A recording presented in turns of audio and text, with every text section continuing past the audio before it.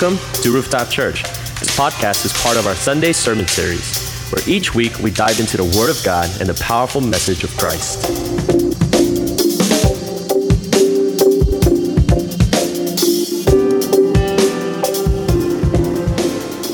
Salvation is by faith alone in Jesus Christ. Yes, we understand that. But when Jesus says, hey, if your eyes causes you to sin, take them out. If your foot causes you to sin, cut it off. It's better to enter eternal life crippled and lame than have all your limbs and be thrown into hell. What he's making is a comparative statement, okay?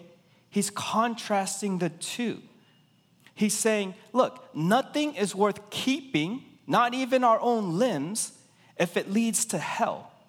And on the flip side, nothing should stand in the way, not even any body part, if it stands in the way of us entering eternal life.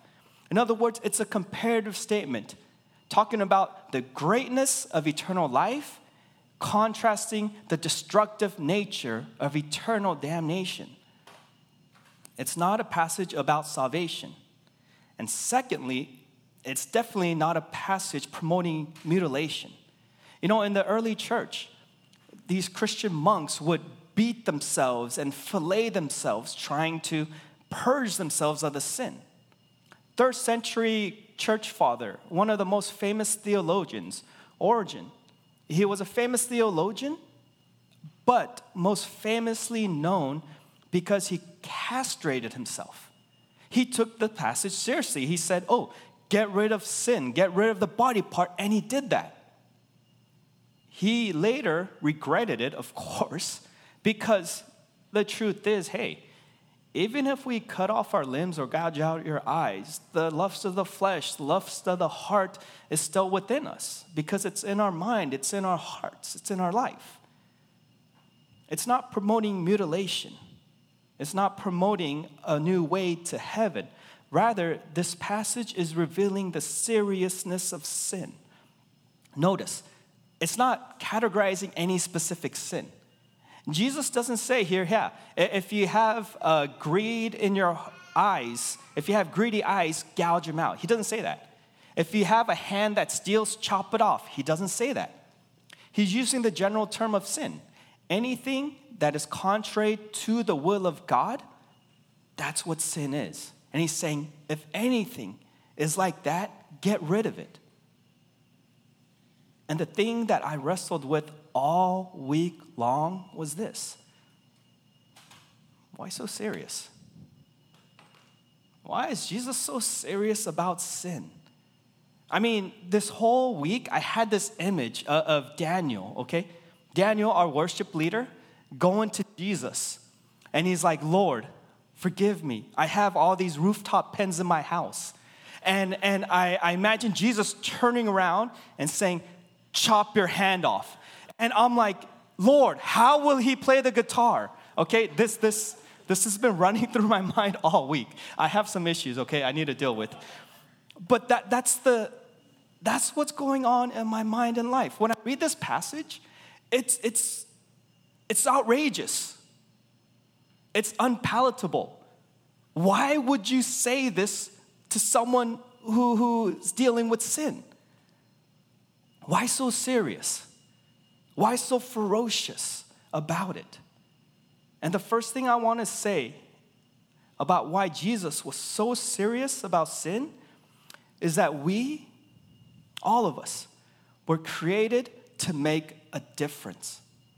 You and I were all created to make a difference in this world.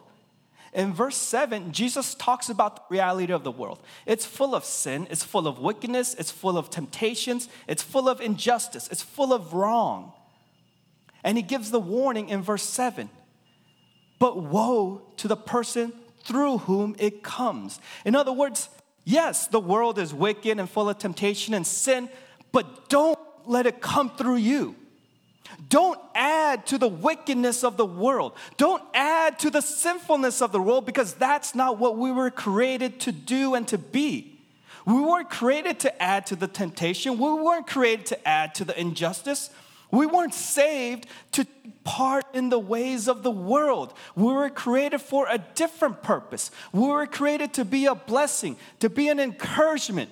We were created to be light shining in darkness, being a catalyst to convict the world of sin in order to move them away from the ways of the world and away from sin.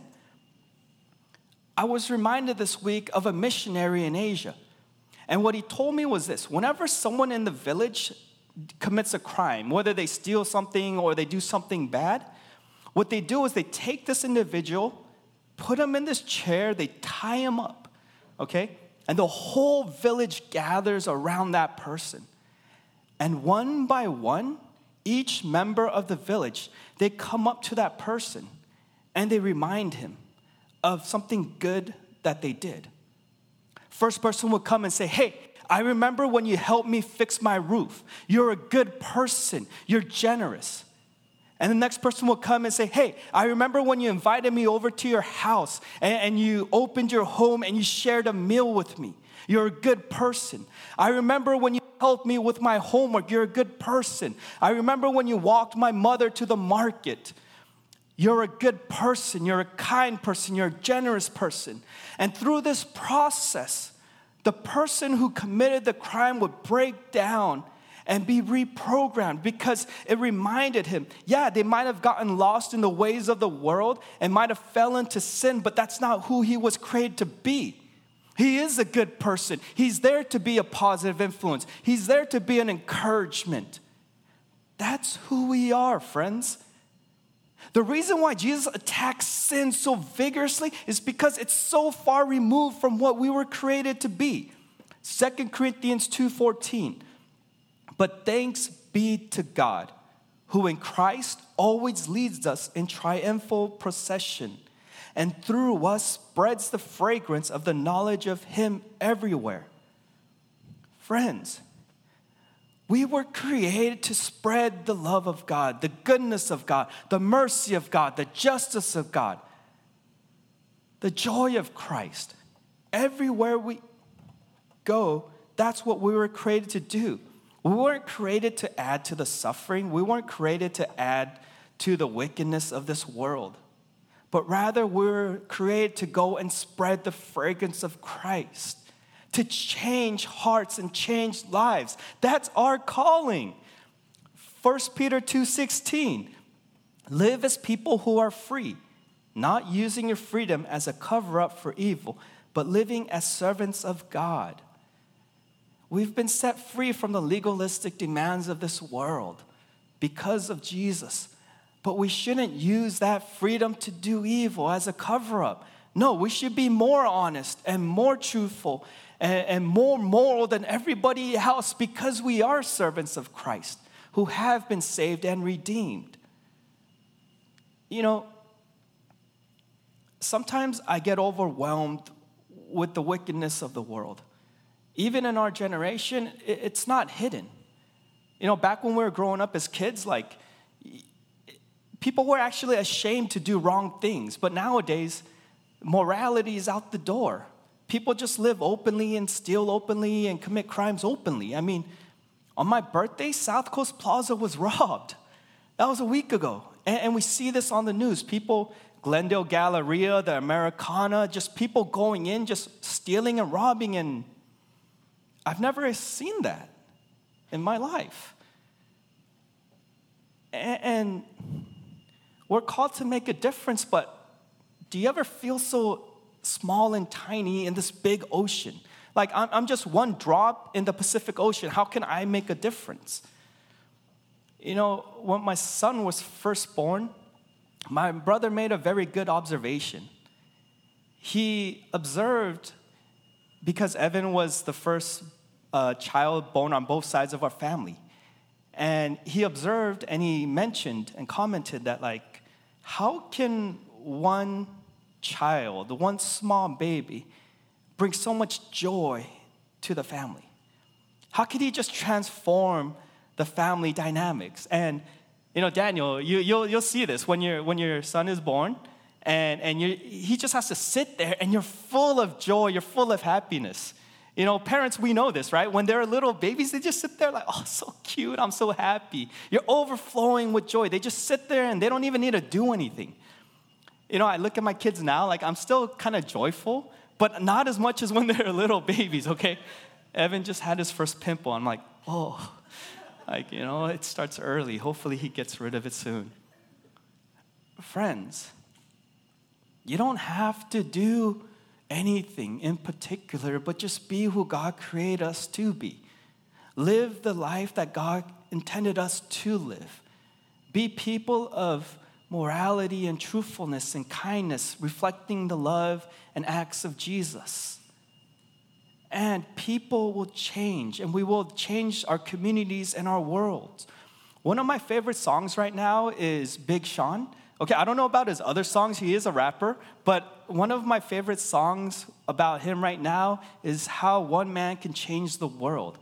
And that song was created as a tribute to his grandma, who back in the 60s went to Vietnam as an African-American woman and became a captain.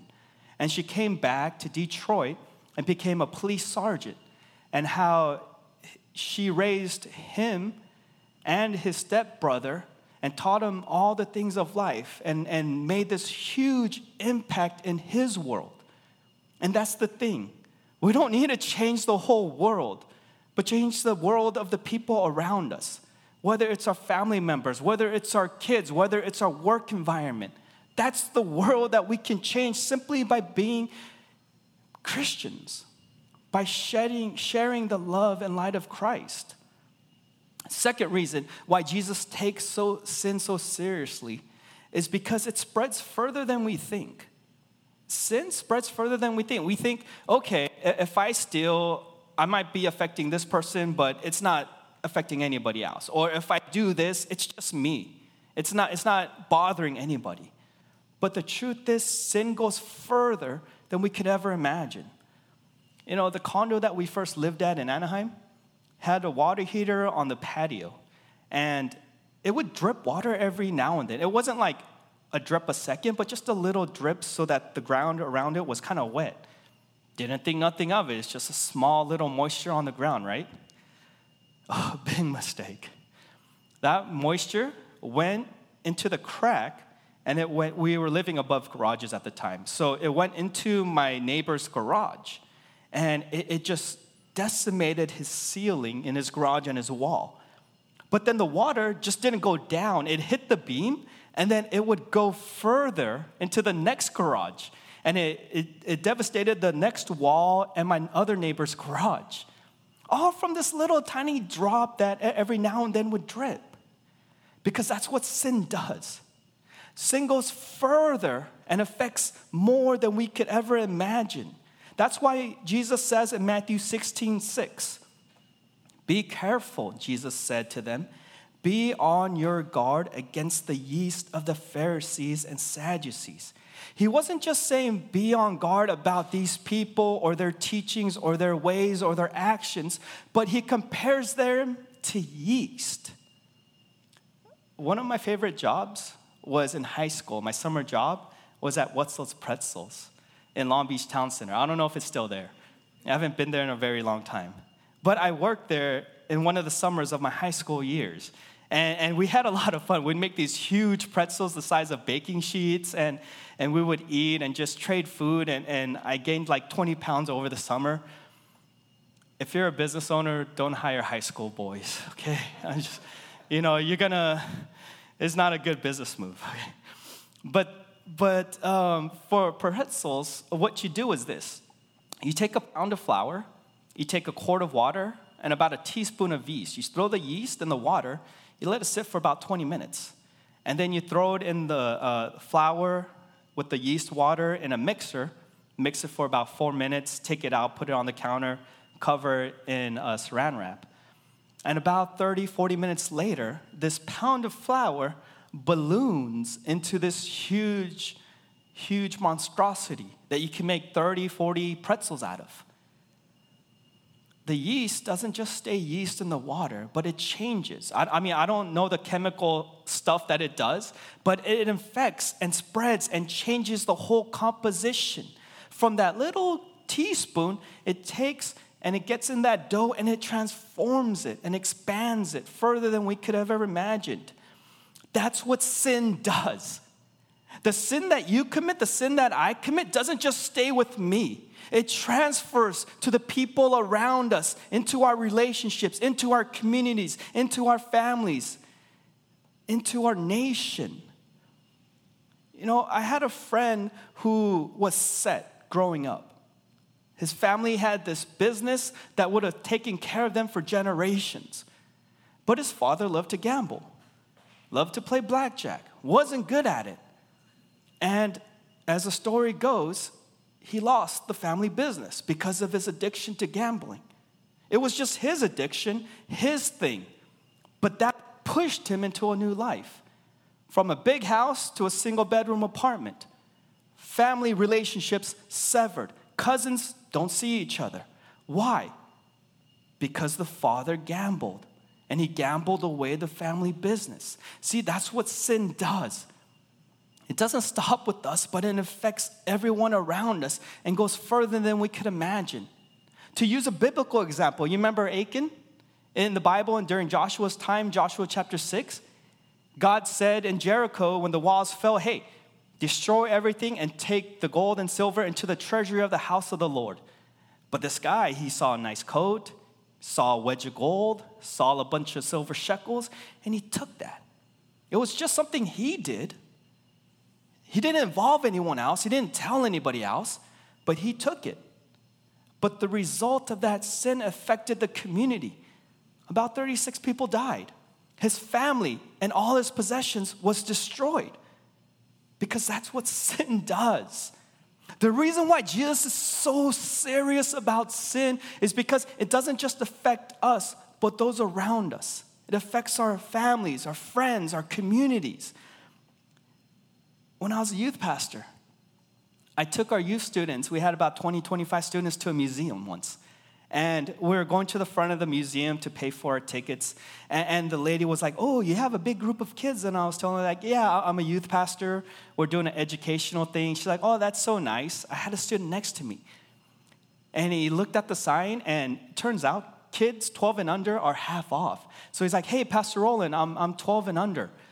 And then the lady told me, yes, 12 and under are half off. And I'm like, oh, that's cool. So I turned around like, hey, how many of you guys are 12 and under? Half the kids raised their hands, okay? This big kid in the back who's bigger than me, has a mustache, raised his hand. I'm like, Shekia. Oh my gosh. One person says it, and then everyone says it. I would have never imagined that half my youth students would lie and say they're 12 and under just to save some money. That's what sin does. It might start with us, but it doesn't end with us. It continues on and on and on to those around us.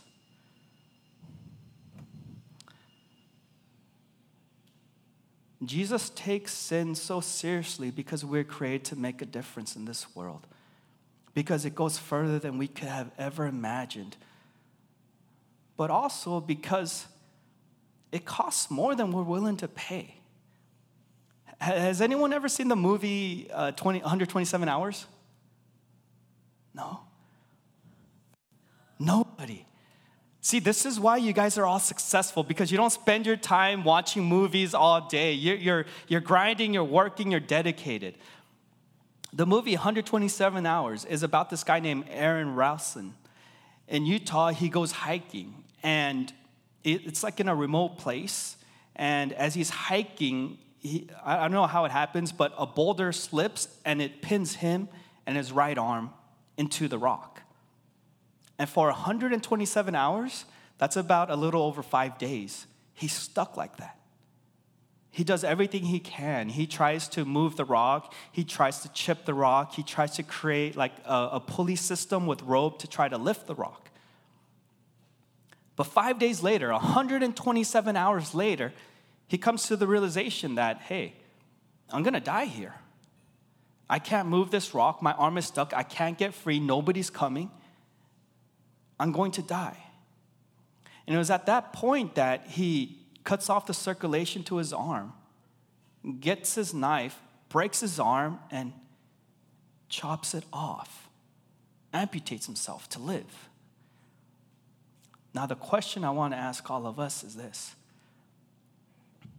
how many of us would amputate one of our limbs from the sin that is being produced through it? If one of our limbs caused us to sin, who here would amputate their arm or their leg or their eyes? Sin that destroys our relationship with God, sin that ravishes our relationship with each other and our spouses and our children, sin which devastates communities and our nation.